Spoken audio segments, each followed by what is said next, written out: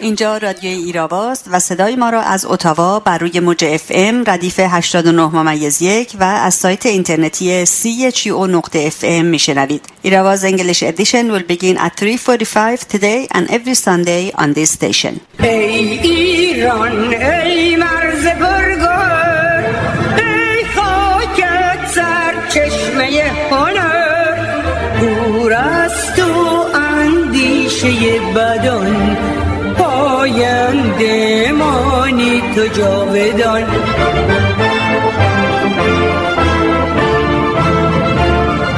ای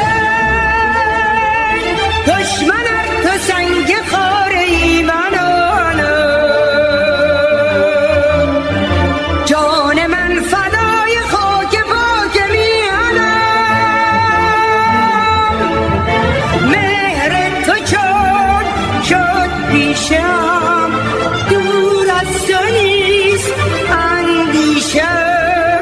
در راه تو کی ارزشی دارد این جان ما، پاینده باد خاک ایران ما. ایرانی نمی میرد و محو نمی شود. بر ماست که آنها را از ننگ ذلت خلاص نماییم. آری، ما باید جانبازی کنیم. کرنل محمد تقی‌خان پسیان.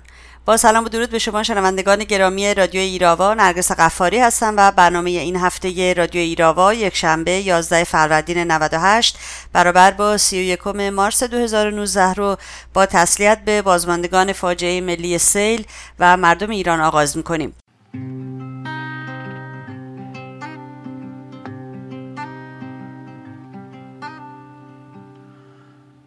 تموم مملکت رو سیل برده، نه از بارون که از ظلم و تباهی.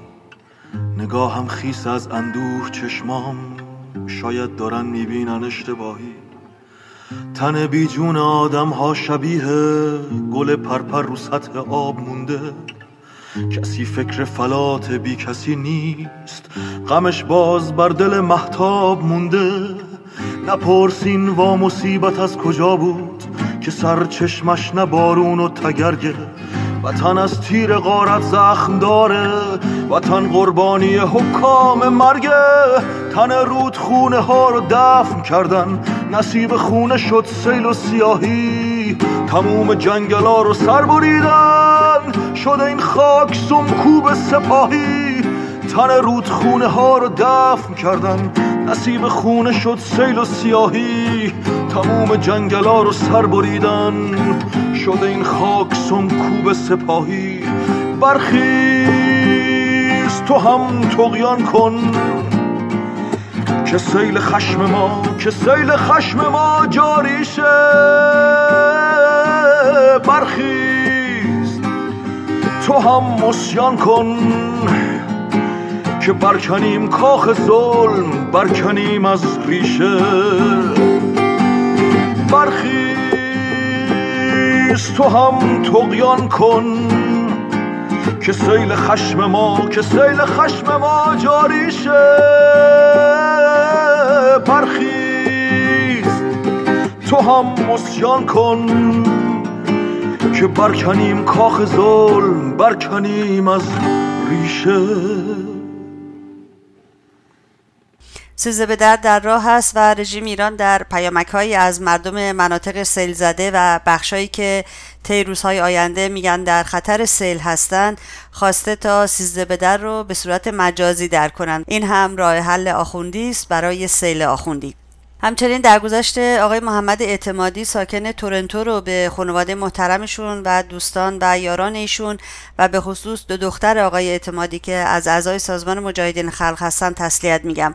این دو زن جوان شجاع در شرایط طاقت فرسا و خطرناک کمپ‌های اشرف و لیبرتی در عراق در برابر هم حملات موشکی و هم نعره و فریادهای ماموران رژیم آخوندها که با بیش از 200 بلندگو در برابر اشرف برای روزهای متمادی نعره میکشیدن به صورت شبانه روزی که خودشون با دستای خودشون اعضای مجاهدین رو در اشرف به دار میکشن و یا کمپ رو آتیش میزنن، جانانه مقاومت کردند.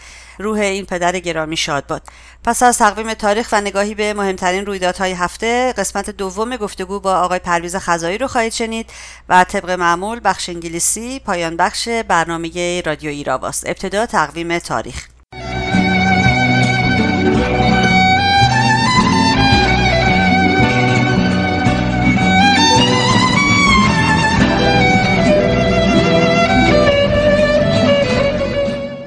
سیزدهمین روز نوروز در راه است. چند هزار سال است که ایرانیان روز 13 فروردین هر سال را جشن می‌گیرند و بر آن 13 به در نام نهادند. بر اساس این سنت 13 فروردین روز نحسی است و برای دور کردن این نحوست باید از خانه درآمد و در صحرا به تفریح و گردش پرداخت. سنت 13 به در از آنجا که موجب تجمع مردم ایران برای شادمانی بوده، از میان هزارها عبور کرده و همچنان حفظ شده است.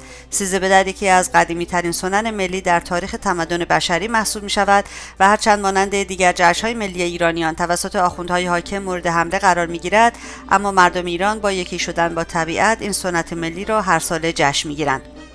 در روز 13 فروردین 1300 کلونل محمد تقی‌خان پسیان از میهن پرستان و آزادیخواهان مشروطیت ایران و اولین خلبان ایرانی علیه استاندار خراسان قیام کرد. در این قیام او قوام السلطنه استاندار خراسان را دستگیر کرد و به تهران فرستاد و خود کفالت استانداری را به عهده گرفت. اما در فاصله کوتاهی قوام السلطنه به نخست وزیری رسید و با کینه‌ای که از پسیان داشت کمر به قتل او بست. بر اساس برخی نوشته‌های تاریخی روز 3 آوریل 628 خسرو پرویز شاه ساسانی ایران که بسیار بر مردم ظلم و ستم کرده بود، در جریان یک شورش مورد حمله مردم قرار گرفت. خسرو پرویز از چنگ مردم رهانیده شد، اما توسط افسرانش در کاخ تیزفون زندانی گردید و با تصمیم پسرش شیرویه که حکم قتل وی را صادر کرده بود کشته شد. شیرویه سپس به جای وی به تخت پادشاهی نشست. روز 15 فروردین 1320 پروین اعتصامی بانوی بزرگ شعر و ادب ایران درگذشت. پروین اعتصامی در 25 اسفند 1285 در تبریز به دنیا آمد و ادبیات فارسی و عربی را نزد پدرش یوسف اعتصام‌الملک آشتیانی آموخت. وی از روشنفکران و مترجمان زمان خود بود. پروین امیدش با آینده روشن را در شعرهای آرزوی پرواز و نغمه صبح نشان داد. او توان بسیار شگرف و بدیعی در استفاده از استعاره و تمثیل برای رساندن نظریاتش داشت. پروین اعتصامی در سن 35 سالگی درگذشت. در روز 15 فروردین 1374 اعتراضات مردم جنوب غرب تهران در اکبرآباد و اسلامشهر نسبت به کمبود وسایل نقلیه عمومی طی چند ساعت تبدیل به قیام بزرگی علیه رژیم آخوندها شد.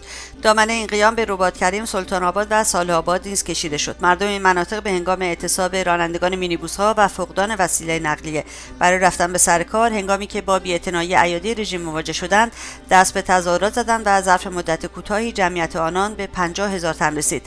مردم در خیابان‌ها به راه افتاده و در مسیر خود با ارگان‌های رژیم درگیر شدند. رژیم با بسیج و اعزام شماری از پاسداران مسلح به روی تظاهر کنندگان آتش گشود و آنها را در ورودی تهران و در منطقه چهاردانگه زیر آتش سنگین هلیکوپترهای توپدار و نیروهای ویژه قرار داد. در نتیجه صدها نفر از مردم جنوب شهر تهران کشته و مجروح شدند. در میان کشته شدگان تعدادی کودک 8 تا 12 ساله نیز دیده میشد. در روز 16 فروردین 1299 14 سال پس از پیروزی انقلاب مشروطه، بار دیگر جنبش و قیامی در دفاع از آزادی و استقلال مردم ایران این بار به رهبری شیخ محمد خیابانی در تبریز به پا شد.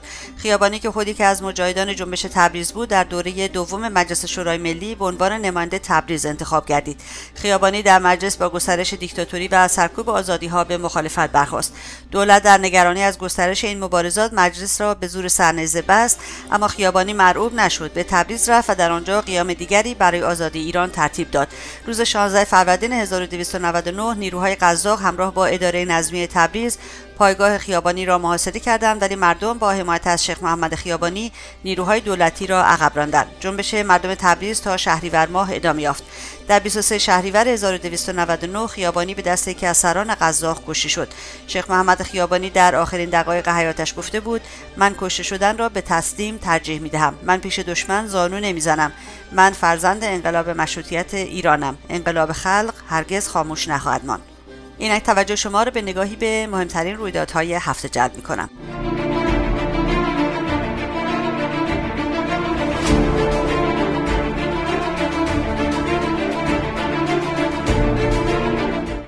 ابتدا خبری از کانادا. ایرانیان هوادار مجاهدین و مقاومت ایران در روزهای جمعه و شنبه 29 و 30 مارس برابر با 9 و 10 فروردین در شهرهای اتاوا، مونتریال و تورنتو به مناسبت فاجعه سیل در ایران آکسیون‌های اعتراضی برگزار کردند. آنها ضمن تسلیت به بازماندگان فاجعه ملی سیل و همچنین سپاه پاسداران را عامل اصلی این فاجعه خواندند. با اشاره به پیام خانم رجوی از هموطنان خواستند تا مستقیما کمک‌های خود را به سیل زدگان برسانند. سایت مجاهدین خلق درباره فاجعه سیل که اکنون 30 استان از 31 استان کشور را در بر گرفته خبر داد به دنبال برملا شدن تبهکاری‌های رژیم در زمینه‌سازی فجایع ناشی از سیلاب‌های ویرانگر، حکومت آخوندی مجبور شد رسما به گوشه‌هایی از نقش خود در این فجایع مرگبار از جمله در شیراز و استان گلستان اعتراف کند. این منبع افزود مدیر کل دفتر مدیریت بحران رژیم در مورد فاجعه دروازه قرآن شیراز که منجر به جان باختن بیش از 200 تن از هموطنان شد گفت اتفاقی که در شیراز رخ داد سیلاب از منظر طغیان رودخانه نبود، بلکه به خاطر دستاندازی و مسدود کردن یکی از مسیل‌های قدیمی شهر شیراز بوده است. رئیس سازمان مدیریت بحران رژیم نیز در استان گلستان گفت دلیل سیل در این استان پر شدن سدهای گلستان و وشمگیر، لایروبی نکردن مصب رودخانه‌ها و محدود بودن خروجی آن به سمت دریا بود. وی گفت در جریان سیل در استان‌های شمالی دست کم 10,000 خانه در گلستان و 6,500 خانه در مازندران خسارت دیدند. مردم شیراز روز جمعه مراسم یادبودی برای قربانیان سیل در دروازه قرآن این شهر محل سیل برپا کرده و به صورت جمعی سرود ای ایران ای مرز پرگوهر سر دادند. آنها همچنین علیه کارگزاران رژیم شعار دادند. ماموران حکومتی که قصد متفرق کردن مردم را داشتند با اعتراض آنها روبرو شدند. مردم گفتند که این حرکت خودجوش است و از آنجا نخواهند رفت. این در حالی است که امام جمعه رژیم در شیراز در مسجد شاه چراغ مراسمی را ترتیب داده بود تا از شرکت مردم در دروازه قرآن جلوگیری شود که به شکست انجامید.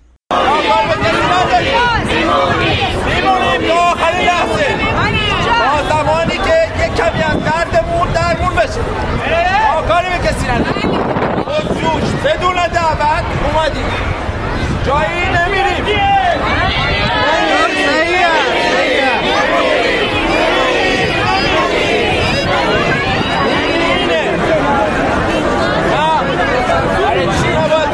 کجا باید بریم؟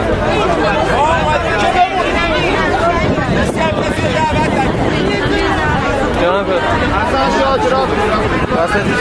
شاچراغ داره بره همینجا. اومدیم جایی که ضربه خوردیم از همونه که نباید میخوردیم امروز خوردیم. جایی نمیریم، میمونیم. الان دیگه کم میمونیم.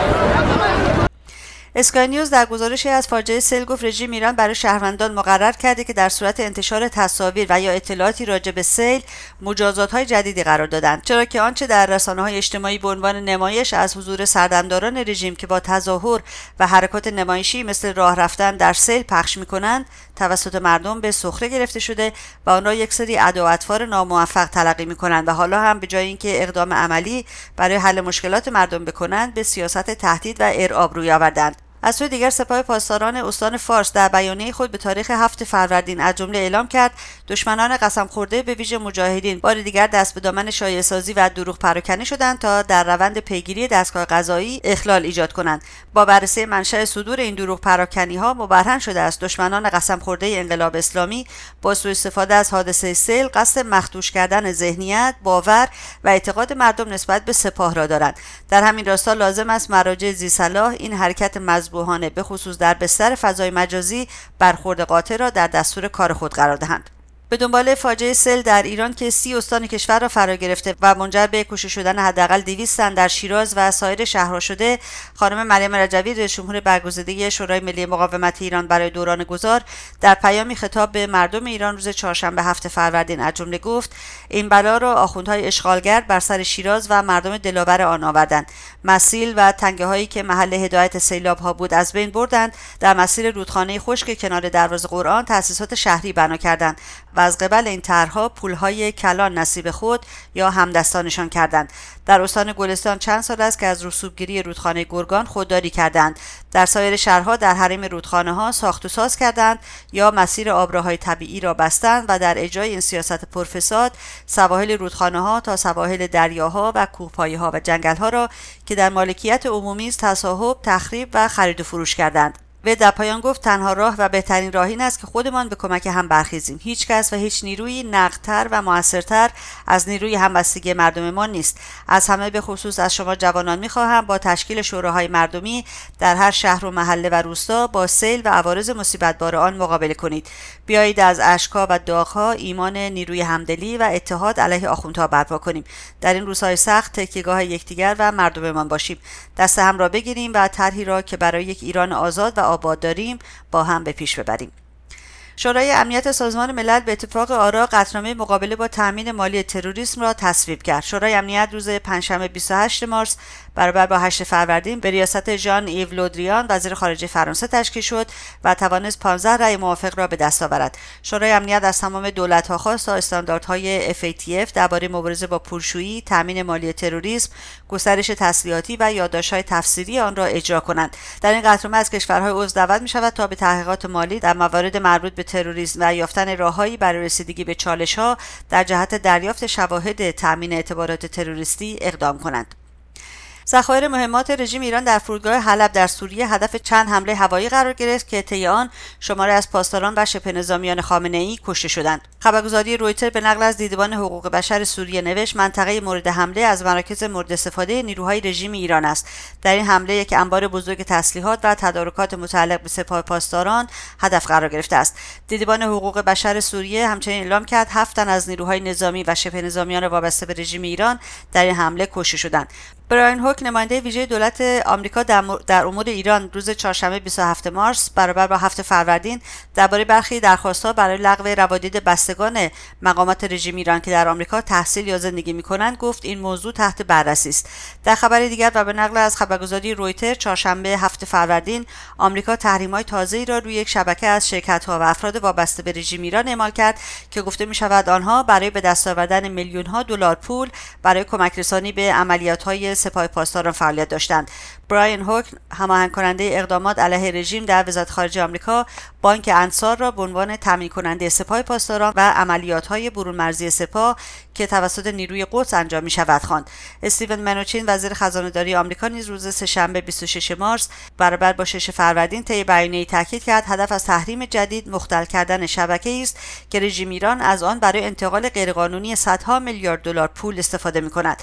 دفتر کنترل دارایی‌های وزارت خزانه‌داری آمریکا در بیانیه نوشت 9 شخصیت حقیقی و 16 نهاد برای انتقال پول برای سپاه پاسداران رژیم ایران و وزارت دفاع و پشتیبانی نیروهای مسلح این رژیم در فهرست تحریم‌ها قرار گرفتند. در بیانیه دفتر کنترل دارایی‌ها آمده است که این افراد و نهادها در ایران، امارات و ترکیه فعال هستند. این تحریم‌ها در حالی اعلام می‌شود که روز جمعه دوم فروردین نام 31 فرد و نهاد به فهرست تحریم‌های رژیم ایران موسوم به SDN اضافه شده بود. در این تحریم‌ها 14 شخص حقیقی و 17 شخصیت حقوقی مرتبط با مجموعه سازمان پژوهش و نوآوری‌های دفاعی به دلیل دست داشتن در برنامه اتمی رژیم ایران تحریم شدند. گفتنی است محسن فخریزاده که تا بیش از سال 2004 مسئول برنامه اتمی رژیم ایران بود، در سال 2011 مجموعه سازمان پژوهش و نوآوری‌های دفاعی را به راه انداخت. وی از اعضای اصلی این سازمان است. شمار کارکنان سازمان پژوهش و نوآوری‌های دفاعی حدود 1500 نفر است. این سازمان در سال 2014 در فهرست تحریم‌های آمریکا قرار گرفت. دولت هند 9 تن از عوامل رژیم ایران را در آبهای سواحل گجرات با 100 کیلوگرم هروئین بازداشت کرد. این قایق بعد از نزدیک شدن نیروهای گارد ساحلی تلاش کرده بود فرار کند اما موفق نشدند. سرنشینان قایق با نزدیک شدن ماموران قایق را آتش زدند تا مدرک جرم را پاک کنند. عوامل رژیم و محموله توقیف شده به بندر پور در جنوب گجرات منتقل شده و روز چهارشنبه برای اقدام قضایی تحویل مقامات مربوطه شدند. روز یکشنبه 4 فروردین نیز مقامات ساحلی سریلانکا یک کشتی رژیم ایران حامل هروئین را در آبهای ساحلی این کشور توقیف کرده بودند. پس از گذشت 4 ماه از بازداشت آمنی ظاهری ساری، وی هنوز در بند زنان زندان سپیدار اهواز در بلا تکلیفی به سر میبرد. آمنی ظاهری ساری 20 ساله و دانشجوی رشته حسابداری روز 15 آبان 97 توسط نیروهای اطلاعات سپاه پاسداران اهواز در منزلش بازداشت شد. این خبر که در سایت کمیسیون زنان شورای ملی مقاومت ایران آمده می‌افزاید اطلاعات سپاه پاسداران پس از حمله مسلحانه به مراسم رژه نیروهای مسلح در اهواز از روز 31 شهریور 97 اقدام به بازداشت خودسرانه حدود 800 تن از مردم استان خوزستان کرد که دستگیری آمنه ظاهری ساری، پدر و 2 برادرش از جمله این دستگیری ها بوده است. بنا به گفته فعالان حقوق بشر عرب، بسیار از بازداشتشدگان فعالین مدنی بودند. این بازداشت‌ها بدون هیچ حکمی در حوالی صبح و یا نیمه‌های شب به منزل شهروندان و با ضرب و شتم خانواده افراد انجام شده است. صبح روز شنبه 10 فروردین جمعی از غارت‌شدگان کاسپیان بدر توست مقابل دادستانی رژیم در مشهد تجمع اعتراضی برپا کردند و خواهان بازگشت پول‌های به غارت رفته خود شدند. مردم استان گلستان در جریان دیدار روحانی از منطقه سیلزده خواهان پاسخگویی او شدند. یک خانم با اعتراض به روحانی جواب شنید: نگران نباشید، نگران نباشید. روحانی در یک سخنرانی گفت که باران رحمت الهی است. امام جمعه شیراز نیز در دیدار از دروازه قرآن به گفته خودش فحش خورده و عصبی شده است. این بود نگاهی به مهمترین رویدادهای هفته. برای دسترسی به پادکست برنامه‌های ایراوا به وبسایت ما radioirava.com مراجعه بفرمایید و رادیو ایراوا رو هم در سایت‌های اجتماعی یوتیوب، فیسبوک، توییتر، ویمیو، تلگرام، پینترست، اینستاگرام و فلیکر دنبال کنید. لطفاً ایستگاه رادیویی CHU رو هم در توییتر و فیسبوک دنبال کنید.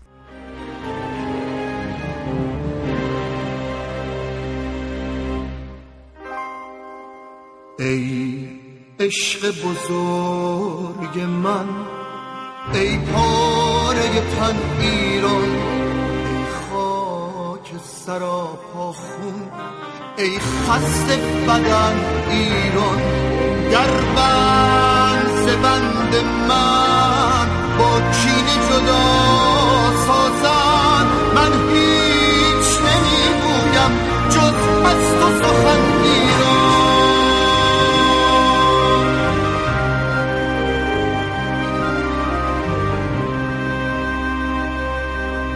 درد تو به جان ما آشفته نبینیمت، در راه تو جان بازان پوشیده کفن ایران.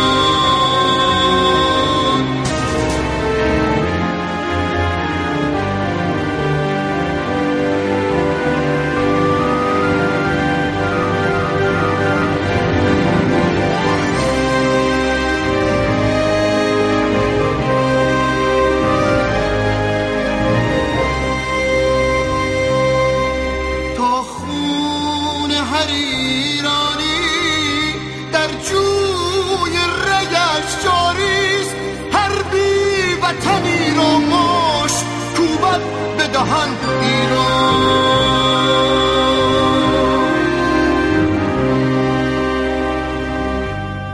میدانم و میدانم با خصم نمی سازم، در راه تو ایران من عاشق جان بازم.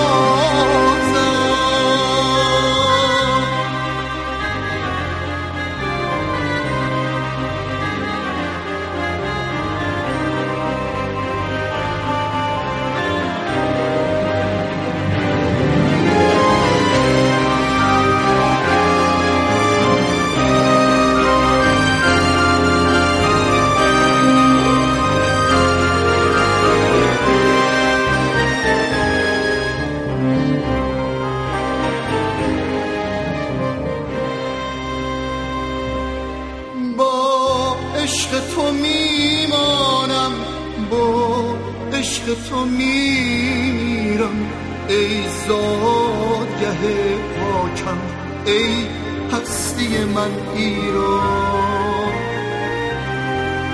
ایران که میخواهد هر باغ و شبستان را جز بوم سیاه آوا، جز زاغ و زغن ایران.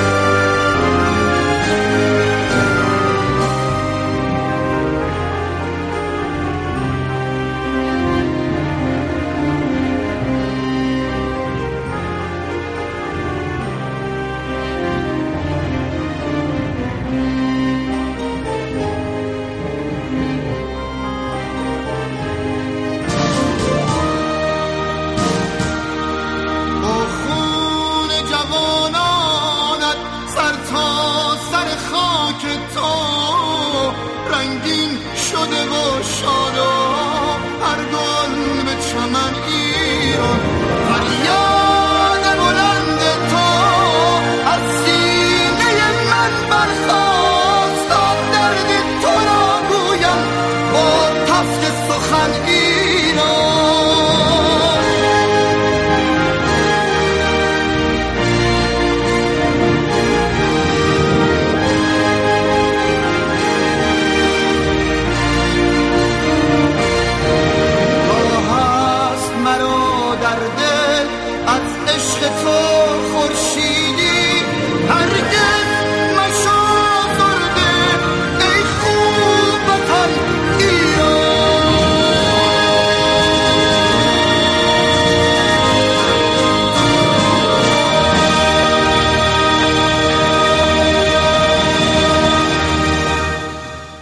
ترانه عشق بزرگ رو با هم شنیدیم از ساخته‌های جدید استاد محمد شمس با صدای آقای مجید رکنی. همونطوری که هفته گذشته بهتون قول داده بودم، امروز قسمت دوم گفتگوی رادیو ایراوا با آقای پرویز خزایی، نماینده شورای ملی مقاومت ایران در کشورهای نوردیک رو با عنوان جدایی دین از دولت و مغلطه‌ای به نام جدایی دین از سیاست میشنوید. این گفتگو یک شنبه هفته گذشته انجام گرفت و هرچند به قول معروف ابر و باد و مه و خورشید و فلک در کار شده بودند که این گفتگو انجام نگیره، ولی با همت و بردباری آقای خزایی گرامی و لطفشون به این رادیو این مهم بالاخره عملی شد. با هم گوش میکنیم قسمت دوم این گفتگو رو. آقای خزایی، قبل از اینکه بخش دوم گفتگو رو با شما شروع کنیم، اجازه بدید نوروز 98 رو بهتون تبریک بگم و سالی پربار و برکت همراه با آزادی ایران رو برای خودتون، خانواده محترمتون و همرزمانتون در شورای ملی مقاومت و سازمان مجاهدین خلق آرزو کنم و همینطور بگم دیدار دوباره و نوروزیتون با قهرمانان کشورمون در آلبانی هم مبارک باشه. خیلی تشکر. من هم بسیار سرشار از شادی هستم که در اوایل سال نو و نوروزمون با شما صحبت میکنم. من هم به شما و خانواده‌تون و همه کسایی که دل در گروه ایران در خارج کشور دارند و به ویژه به هموطنان عزیز داخل کشورم واقعا شادباش میگم. نوروز جشن باستانیمون، جشن واقعا پر افتخاری که تمام منطقه رو گرفت. یکی از زیباترین، بهترین و پرمعنی ترین مراسم دنیاست که در یونسکو هم به عنوان روز جهانی این رو ثبت کردن، چون هیچ ربطی به مذهب و دین و قومیت و نژاد و نمیدونم این چیزا نداره و یک چیز اصیله که منبع و مأخذ و مغزش در تاریخ اون منطقه زیباست، اون سرزمین‌های پهناوری که در اونجا هستن، ایران و اطراف ایران. و بسیار خوشحالم که در این اوایل امسال فرصتی شد که به دنبال بحث جالبی که هفته قبل کردیم و من در یک فرودگاهی گیر کرده بودم که امیدوارم که بد نشده باشه صدا، ولی الان در خدمت شما هستم با درود فراوان یک بار دیگر به شما.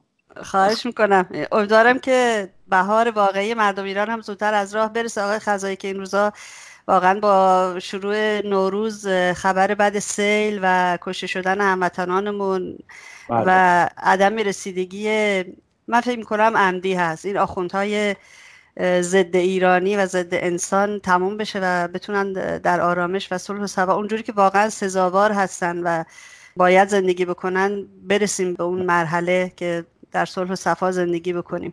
بله، این آخوندهای فاسد دیکتاتور، هم یخ آخوندی و هم عبا و عمامه‌ای، اینها واقعا هیچی نداشتن برای کشور ما. همین تو این جریان سیل هم این استاندار اون منطقه نمیشه برفت اونجا، در حالی که باید خود از مرکز معمولا اینجوریه که رئیس جمهور یا لااقل یکی از وزراش میگه که اینم حوصله نداشته حتما با پاشه هایی که بچه‌اش خریدن رفته بودش تعطیلات نوروزی برای خودش. بله، اینا واقعا دیگه ایران سوزترین واقعا قومیه که بر ایران حاکم بوده. فردوسی میگفت فزون دیده این ملک بیداد و کین، زهرا و اسکندر و روم و چین. ولی واقعا اگه فردوسی الان زنده بود اینا رو میذاشت، خمینی و آخوندها رو میذاشت در صدر بیداد و کین. و واقعا کینه ورزی و بیدادی که اینا بر کشور ما روا داشتن سابقه نداره در تاریخ جهان، نه تنها در تاریخ ایران، سابقه نداره تو هیچ جای دنیا. دقیقا همینطوره متاسفانه. همونطور که شما درستی گفتید به هر حال قانونمند طبیعت، همونطوری که بهار قانونمند میاد، زمستان و سردی و تاریکی رو میذاره پشت سر، این هم قانونمنده. ملتی زنده، ملتی مبارز که 100 خورده سال برای آزادی از صدر مشروطیت و امروز جنگیده و دست بردار هم نیست، بهار رو 100% بیاره این ملت به کشور. دقیقاً اینطور خواهد شد. آقای خزایی، در بخش اول گفتگومون هفته گذشته شما درباره اینکه چطور سازمان مجاهدین خلق به عنوان یک سازمان مسلمان میتونه سکولار باشه توضیح دادید. بله. و من میخواستم اینجا با اجازهتون به قول انگلیسی زبان ها وکیل مدافع شیطون بشم، به قول خودمونم برم تو جلد شیطون یه لحظه. بله. فکر میکنم لازمه. ببینید آقای خزایی، خانم رجوی یک زن مسلمان با حجاب هستن، رفتارشون اسلامی هست، ظاهر اسلامی دارن و حجاب دارن، با آقایون هم دست نمیدن و رئیس جمهور ائتلافی هستن که برای دوران گذار انتخاب شدن. ما از کشوری میایم آقای خزایی، هم تو که میدونید که در اون به نام اسلام هر بلایی که در این جهان وجود داشت و در اون جهان وجود داشت بر سر مردم دارن میارن و یک کم نگرانی وجود داره که چه تضمینی وجود داره واقعا که مجاهدین اگر قدرت گرفتند که الان مشخص نیست خب به چه شکلی قدرت به دست مردم خواهد افتاد. فقط میدونیم که توی یک نقطه ما قراره که انتخابات آزاد برگزار بشه و ما رأیمون رو به صندوق‌ها بندازیم، ولی واقعا چه تضمینی وجود داره که فردا مجاهدین زیر همه حرفاشون نزنن؟ البته قصدم ندارم که توهین کنم و قصد قیاس کنم با خمینی که زیر وعده‌هاش زد و بعدش هم گفت خودعه کردیم. نه، این نگرانی خیلی به حقه، به خاطر اینکه جامعه ما خمینی گزیده شده، جامعه ما بهش خیانت شده. همشون کسایی که خواستن بیان غیر از مصدق و غیر از ستار و باقرخان و میرزا کوچیک و بعد خود مجاهدینی که از زندانهای شاه خط کشیشون علیه ارتجاع بوده، به خاطر همینم اصلا باهاشون آخوندها هم کاسه نمیشدن. خب سر اینا میریزه دیگه متاسفانه تو تاریخ. یعنی تاوان کسایی که خیانت کردن، کسایی که دروغ گفتن، یه دفعه میری یک نیروی اصیل باید بده. راجع به مصدق هم همینجوری بود. من خب اون موضوع خیلی کوچیک بودم و 6 سالم بود، یادم یه چیزایی از 28 مرداد، ولی کن خب به درستی میدیدیم که خیانت‌های توده یا خیانت‌های دیکتاتوری ها، قزاق‌بازی ها، نمیدونم به نام ایران اومدن و خلاص دیکتاتوری انجام دادن و جنبش مشروطیت و خلاصه اونجوری به هم بزنن و بعد یک دیکتاتوری دیگر داشت در بیاد، حالا چه قاجارش چه پهلویش، خب آدم بدبین میشه. ولی خب این بدبینی ما رو باید ببره به سوی اون قسمت‌های خوشخیمی که در تاریخ اتفاق افتاده بر رهبرانی که نه تنها خیانت نکردن بلکه جانشونو دادن. اون رهبران هم همه از یک جنس نبودن، مسیحی بودن خیلی معتقد علیه مسیحیت مرتجع، نمیدونم هندو بودن بسیار معتقد مثل مهاتما گاندی علیه ارتجاع هندویسم که خود مهاتما گاندی هم شهید کردن دیگه، یک هندوی هندولایی شهیدش کرد و کسایی که دیگه به نام سوسیالیسم و اینا اومدن متاسفانه از افکار بسیار بالای فلسفی عدالت اجتماعی مارکس، که من خودم یه سوسیالیست هستم و اعتقاد دارم واقعا به سوسیالیسم، اما سوسیالیسم دموکراتیک، نه زور چپون و تک حزبی که استالین و ما اومدن بعد اصلا از بنیاد آبروی این ایدئولوژی بسیار زیبایی که آلترناتیو بود، راه حل سوم بود، واقعا راه خلاصه بردن و 70 سال به بیرها کشوندن. خب معلومه که مثلا من خودم که الان عضو حزب سوسیال دموکرات نروژ هستم، خیلی فعالم در شورای مرکزی امور بین‌المللیش هم عضوم، 11 نفریم، وزیر خارجه سابق هم عضومونه و بسیاری معاون یک مجلس هم عضومونه. خب من میدونم که باز این ظلم و این ستمی که به نام سوسیالیسم و کمونیسم و تک حزبی و استالین و نمیدونم انور خوجا و نمیدونم پل پت و دیگه پل پت نمونه بسیار مهیب و مخوفشه، خب این تدیر کرده. مثلا صحبت میکنیم با مردم میگن خب حتی توی این نروژ توی اسرائیل میگن از کجا معلومه که شما به نام سوسیال دموکراسی نیاد فلان کار کنید. خب این هست، اما خدمتتون گفتم باید رو کرد به طرف کسایی که سر آرمان هاشو موندن.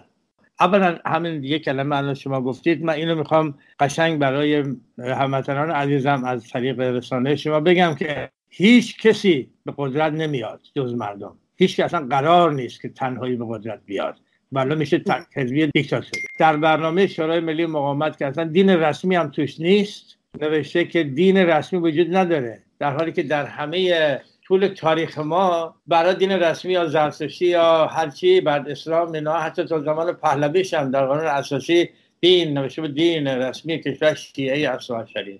این هم در منطق و در آرمان مجاهدین و شورای ملی مقاومت و در مصوباتش اصلا نیست. میگیم معیار یکی، فردا یک ایرانی و یک زن ایرانی چه مسیحی باشه، چه زرتشتی باشه، چه مسلمان باشه، چه نمیدونم آشوری باشه، چه ارمنی باشه، چه بهایی باشه، چه حتی دین نداشته باشه مثل من، میتونن رئیس جمهور بشه، قاضی بشه. اینا همش توی برنامه هست. ما یه طرح بزرگ داریم به نام طرح دین و دولت در ایران، یعنی دین کاملا از دولت جدا، ولی نه اینکه کسی به عنوان دین یه دین داشته باشه به عنوان یه آدم دیندار. اصلا خیلی هم بهتره بقیده من خیلی بیرودرواسی میگم، بقیده من این قانونمند تاریخی نرگس خانم که سازمان مجاهدین توی مرکز این مقاومت وایسادن به نام مسلمان، به خاطری که همین کارو هم من بارها گفتم تو رادیو شما کی کرد؟ مارتین لوتر کرد به عنوان یک معتقد مسیحی علیه پاپ به خانه خمینی و ولایت مطلقه فقیه که توی روم نشسته بود قرنها. خب این اتفاقا با شکوه‌تره که یک زن مسلمان که بگه من به خدا اعتقاد دارم، نمازم میخونم، سنت هست. ببینید شما در هر جای ایران شما برید سنت بوده، یکی روسری داره که نداره. من خودم یادم، شما حتما یادتونه که توی خانوادهمون خواهرامون نمیدونم دختر خاله‌هامون اینا همه مینی ژوپی و لباس مدل میپوشیدن، اما مادرمون مثلا یا عممون مثلا یه روسری داشت. این اتفاقا من بدون خودم اصلا مذهبی نیستم، اما ضد دین نیستم. من دیکتاتور ضد دین نیستم که ما دین از روی دایم براششه. دین یه اعتقاد همه دارن، خب میره در توی تاریخ خودش حل میشه یه جوری. حالا اعتقادات هست یا اون دفعه براتون توضیح دادم. خب ولی اتفاقا خیلی خوبه که چون این به نام اسلام میاد این همه جنایت میکنه، خمینی و داردسته و این ور اون ورش و اصلاح طلب و اصولگراش همه به نام اسلام اسلام اسلام اسلام اسلام. برای دینی که در ایران هست، یک دینیه که 1,600,000,000 میگن پرو داره. خب دیدید که در اندونزی برید ببینید، در همه جا یه سری، مثلا خود من تو هند کنسول بودم، زنان مسلمان اونجا سنتی هاشون وقتی مثلا دست دارن که دست بشین بدن اینجوری دستشون چیز میکردن، تعظیم میکردن. اتفاقا این نشون دهنده دموکراسیه که هر کی با هویت خودش، اما برای چی به جنگه؟ برای اینکه همه با همدیگه مساوی باشیم، چه دیندار چه بیدین، چه روسری سر کننده چه روسری سر نکننده، چه نمیدونم ببخشید مشروب خور چه مشروب نخور، چه نمیدونم هر چی که هست خودش باشه. اینو میگن تنوع و دموکراسی. نه اینکه مثلا من بیام بگم همه باید مثل من باشن، همه باید مثل خواهر من باشن، مثلا چالقدرشون بزنن. اگه خودشون خواستن بزنن، تو در زمان قدیم همه بودن دیگه، همه جورش هم بود.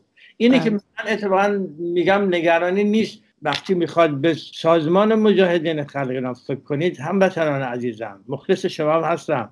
شما ببینید این سازمان در بطن چه دوره‌ای تأسیس شد. من یادم دانشکده حقوق بودم، سال 3 و 4 آخر بودم که دیگه داشتیم لیسانس حقوق میگرفتیم. من یه دوستی داشتم که میرفت پیوسته بود، میگفت که اینا اصلا همون فلسفه چیز رو وارد کردن. ما از قرآن مغز را برداشتیم که بهتریش دیگه رومی گفته دیگه. با چند فیلسوف تاریخ بشریت به گفته هرمان هسه و همه، هیچ فیلسوفی در تاریخ بشریت مثل مولانا رومی نیست، مسلمان هم هست، اما میگه ما از قرآن مغز را برداشتیم، پوست را بهر خران بگذاشتیم.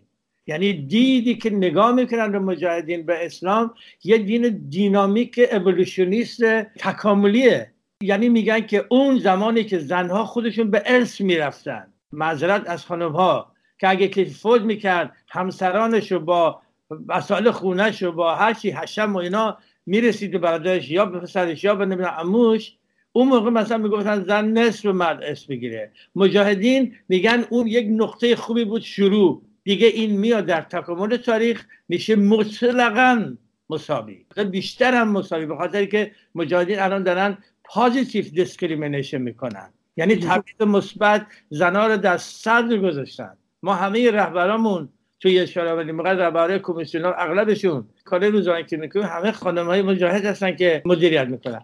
من میخوام خدمت هموطنان دوباره با تعظیم تکریم بگم گول این صحبت‌ها رو نخورید. دموکراسی یعنی تنوع، دموکراسی یعنی همون حرفی که ولتر زده که من با تو متفاوتم، یعنی در تفاوت زندگی دارم، اما من جونمو میدم که تو تفاوتتو نشون بدی و سرکوب نشی. این حرف تاریخیه که حالا به ولتر منتسبه، به هر کی باشه مهم نیست. این حرف جوهریه. من خودم به چشم خودم باور کنید به همه مقدسات روی زمین، به هر حال مقدسات هست در تاریخ جهان، حتما لازم نیست دین داشته باشه. قسم می‌خورم که من خودم بعد از انقلاب، همون چند روز بعد از انقلاب که خمینی ملعون اومده بود، داشتم از دانشگاه تهران پیاده میرفتم تو خیابونی که بهش میگن خیابون شاه که بعد شد انقلاب. باور کنید سر اون چهارراه هنوز یادم، یه روزی اگه رفتم ایران میرم سر اون چهارراه، اولین تظاهرات ضد حجاب اجباری بود هموطنان عزیزم، در صف اولشون مجاهدین بودن با روسری‌های خودشون. این زیباست. این همون فلسفه ولتره که میگه من با تو متفاوتم اما من جونم میدم که تو تفاوت نشون بدی، کسی حق نداره بعد تو تحمیل کنه که با من متفاوت باشی. این جوهر دموکراسیه. تو همین دموکراسی های عالی شمال اروپا که بهترین ها هستن، شما هم همینطور که جز دموکراسی عالیه تو کاره. یک کسی کلیسا میره، یک کسی نمیدونم نمیره، یک کسی نمیدونم میره رستوران میره، یک کسی میره با خودش نایت کلاب میره، یک کسی مشروب میخوره، یک کسی جز این گروه های هستن که میگن مشروب بده نمیخورن. حالا بیا بگیم که چون مثلا ببخشید مجاهدین مشروب نمیخورن و اینا عقب موندن. ببین این میشه یک چیزی که تاریخ رفتیم بس دیگه برامون که هی همگونی کردن. آقای استالین میگفت دین افیون ملت هاست، بذار که همه بیدین بشید. این که فاشیسمه، منتها به نام مارکس اللهی من اسمشونو گذاشتم و اینقدر که ما از اینا متنفرم چون نه خودم سوسیالیستم، اینقدر باور کن همون تنفری که مجاهدین نسبت به کسایی که از اسلام یک غول دیکتاتوری مخوف در آوردن متنفرن از اسلام خمینی، من از کمونیسم و سوسیالیست پول پوت و آقای نمیدونم استالین و انور خسرو و دیگران برژنوف اینا متنفرن. و این حساب توده و که هم تو اروپا هم داشتیم عذاب توده، این عذاب توده که میگفتن نروژ رو نمیدونم سوئد همه باید بشن جزء اتحاد جماهیری شوروی. خائنان کنم هستن، پیرمرداشون هم هستن، نق میزنن. این جوهر دموکراسی. جوهر دموکراسی این نیست که مثلا خانم رجوی بیاد عین مثلا خواهر من مثلا یک کسی که مثلا برای خودش یه سبک زندگی داره مثل اون زی. اتفاقا آیا رهبر یک بلا منازع، من میگم وفادارترین، یکی از وفادارترین رهبر جهان مهاتما گاندی بوده. من واقعا خیلی، چون خودم توی هند نرگس خانم من 4 سال کنسول بودم، خیلی مطالعه کردم در اول هند، تاریخش از اول تا به امروز، خیلی مخصوصا راجع به انقلابشون، مخصوصا راجع به مقاومتشون.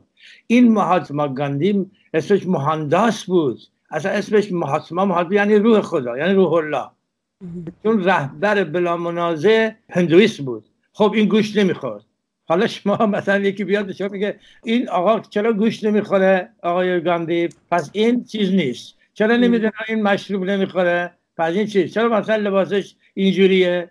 یعنی وقتی شما اینو وارد بحثتون میکنید و نراتیوتون میکنید، یک هسته میندازید برای زورگویی به کسایی که با شما متفاوتن و از این هسته چی میزنه بیرون؟ درخت تنومند دیکتاتوری، سرکوب دیگران که با شما فرق میکنن، در حالی که مجاهدین بنیانگذارشون محمد حنیف نژاد، من خودم تو دانشگاه حقوق میخوندم، چیزاشو زیر این دوستان برای من میآورد که برای وکیل شد.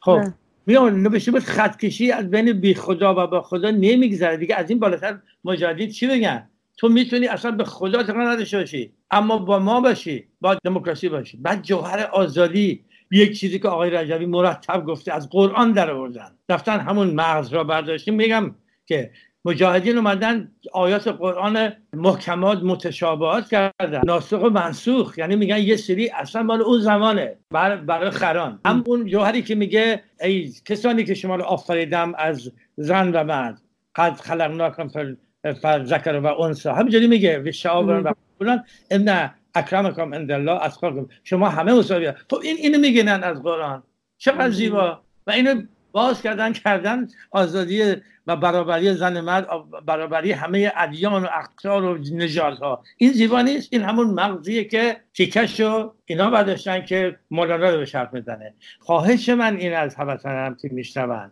که ولی بگن، به شما زنگ بزنن، ماسکار منو بگیرن، بگن قانع نشدیم، هزار تا چیز بکنن، هیچ اشکال نداره، اما انصافا بشینن با روح باز، نه با به قول شما لگجایی که از قبل هست، بارو بندیلا که تو ذهن ول نمیکنه آدمو، با نمیدونم یه چیزایی که ما یاد گرفتیم هی نمیذاره که بریم سراغ اونا رو. یک کمی بزنن کنار، بگن بابا اختلاف داشتن، تفاوت داشتن مثل رنگارنگ، مثل یه باغچه است، یکی گل، یکی چیز دیگه است، که شاخه است، یکی نمیدونم یه گیاه قشنگه، یه گیاه دیگه است. اینو میگن دموکراسی، اینو میگن آزادی انتخاب. نه اینکه آقای رضا شاه بگه که به زور از سر مردم برده. مادر بزرگ من یادمه همش نفرین میکرد، میگه برای چی؟ من برای خودم یه زن بودم، برای خودم کربلا میرفتن عجب نه، دوست داشتم از سروسری داشتم، اومدم به شلاق تو خیابونا گفتن تو بعد آیا این دموکراسیه؟ نگوش فنا این خب مسلمانه.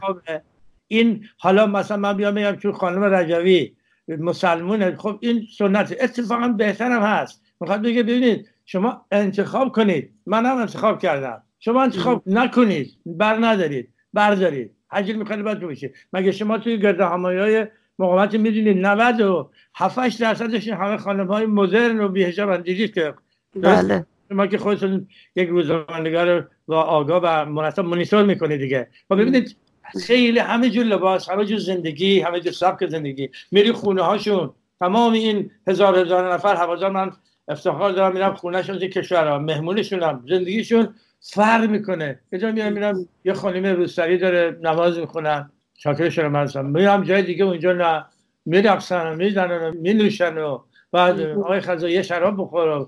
من بیام بگم که چون مثلا این خانم مثلا تو خونهش مثلا شراب سر میکنه یا چی نمیدونم روسری داره، این خانم نمیتونه در آینده ایران نمیدونم دموکرات باشه. این خیلی ظلمه، این خیلی ظلمه. حرفتون درسته آقای خزایی، ولی اجازه بدید ما یک طرف دیگه قضیه رو نگاه کنیم. اگه ما به سیمای آزادی تلویزیون ملی ایران که متعلق واقعا به سازمان مجاهدین خلق به عنوان پنجره‌ای به درون این سازمان نگاه کنیم، این صحبت رو که میکنم یکی از دوستانم به من گفته که من با شما مطرح میکنم و سوالاتی است که خودش داره. دوست من میگه که باید مجاهدین از الان اون چیزایی که تو جامعه مرسوم هست رو رعایت بکنن. مثلا سیمای آزادی یک نهاد وابسته به سازمان مجاهدین هست و سازمان مجاهدین هم یک سازمان مسلمانی هست. اگر اسم ملی ایران روی این رسانه گذاشته میشه، خب باید در برگیرنده همه مذاهب و همه اقوام و همه سنن باشه. ولی ما در تلویزیون ملی ایران، در سیمای آزادی این رو آقای خزایی مشاهده نمی کنیم. ما مثلا زنان رو در برنامه‌های هنری و طنز اصولا نداریم و نمیدونم به این سوال دوست من چجوری باید جواب داد، چون مذاهب دیگه هم تو این برنامه‌های سیمای آزادی اصلا گنجونه نمیشن. چی باید جواب داد به دوست من؟ ببینید اولا خدمت این دوست عزیزم که سوال کرده سلام میدم و مرسی برای سوالی که کرده. اول میرم سراغ لغت ملی. لغت ملی یه لغتیه که شما هر کسی حق داره بذاره روی رسانش. مثلا یک روزنامه‌ای هست در نروژ به نام نشنال ناسیون تو فرانسه هم هست. حالا شما بگید این روزنامه اتفاقا اینجا که هست اسمش نشونن یعنی نیشن، اون نروژی هست که روزنامه مسیحی هست، یعنی روزنامه ارگان مسیحی هست. نه به خزایی آخه توی کانادا هم میبخشین تو کلامتون یه روزنامه هست به نام نشنال پست. بله. که ولی کارش خبررسانی و انعکاس اخبار تمام کانادا هست. بله. نه من میخواستم دو لغت چیز رو ازت توضیح بدم که هر کی میدونه. مثلا یه تلویزیون هست اینجا میگن نورگس تلویزیون، یعنی مال همه نروژ، اسمش اینجوریه دیگه، اما یه تلویزیون تجاری مال خود. یا مثلا حالا میرم یه چیز موسیقی، کفش ملی تو ایران مثلا یه اسمش ملیه، چون ملی یه چیزی که شما میتونید بذاری ایران ملی. نه، این تلویزیون سازمان مجاهدین خلقه. این تلویزیون در اصل درست شده برای مبارزه. آنچه شنیدید قسمت دوم گفتگوی رادیو ایراوا بود با آقای خزایی. بخش کامل این گفتگو و پادکست برنامه‌های ایراوا مثل همیشه در سایت ما radioirava.com و شبکه‌های اجتماعی موجود است.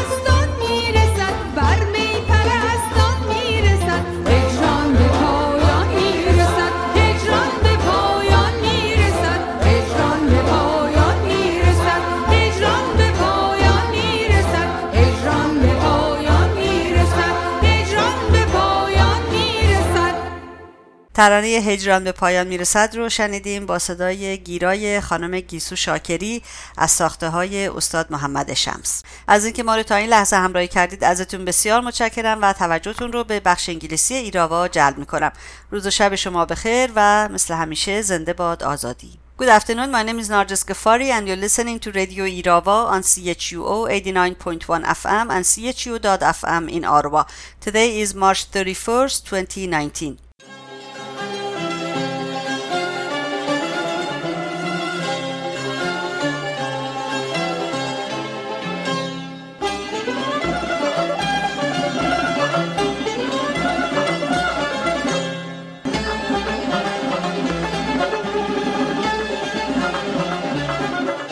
In the wake of the flood, now in 30 of Iran's 31 provinces, which according to the Iranian resistance has taken the lives of at least 200 people in Shiraz and other cities, the Iranian resistance president-elect Maryam Rajavi sent a message to the people of Iran on Wednesday, March 27, calling for unity and cooperation and solidarity in order to prevail over the flood and the rule of the mullahs. She said in part the corrupt mullahs have inflicted this catastrophe on Shiraz and its valiant people.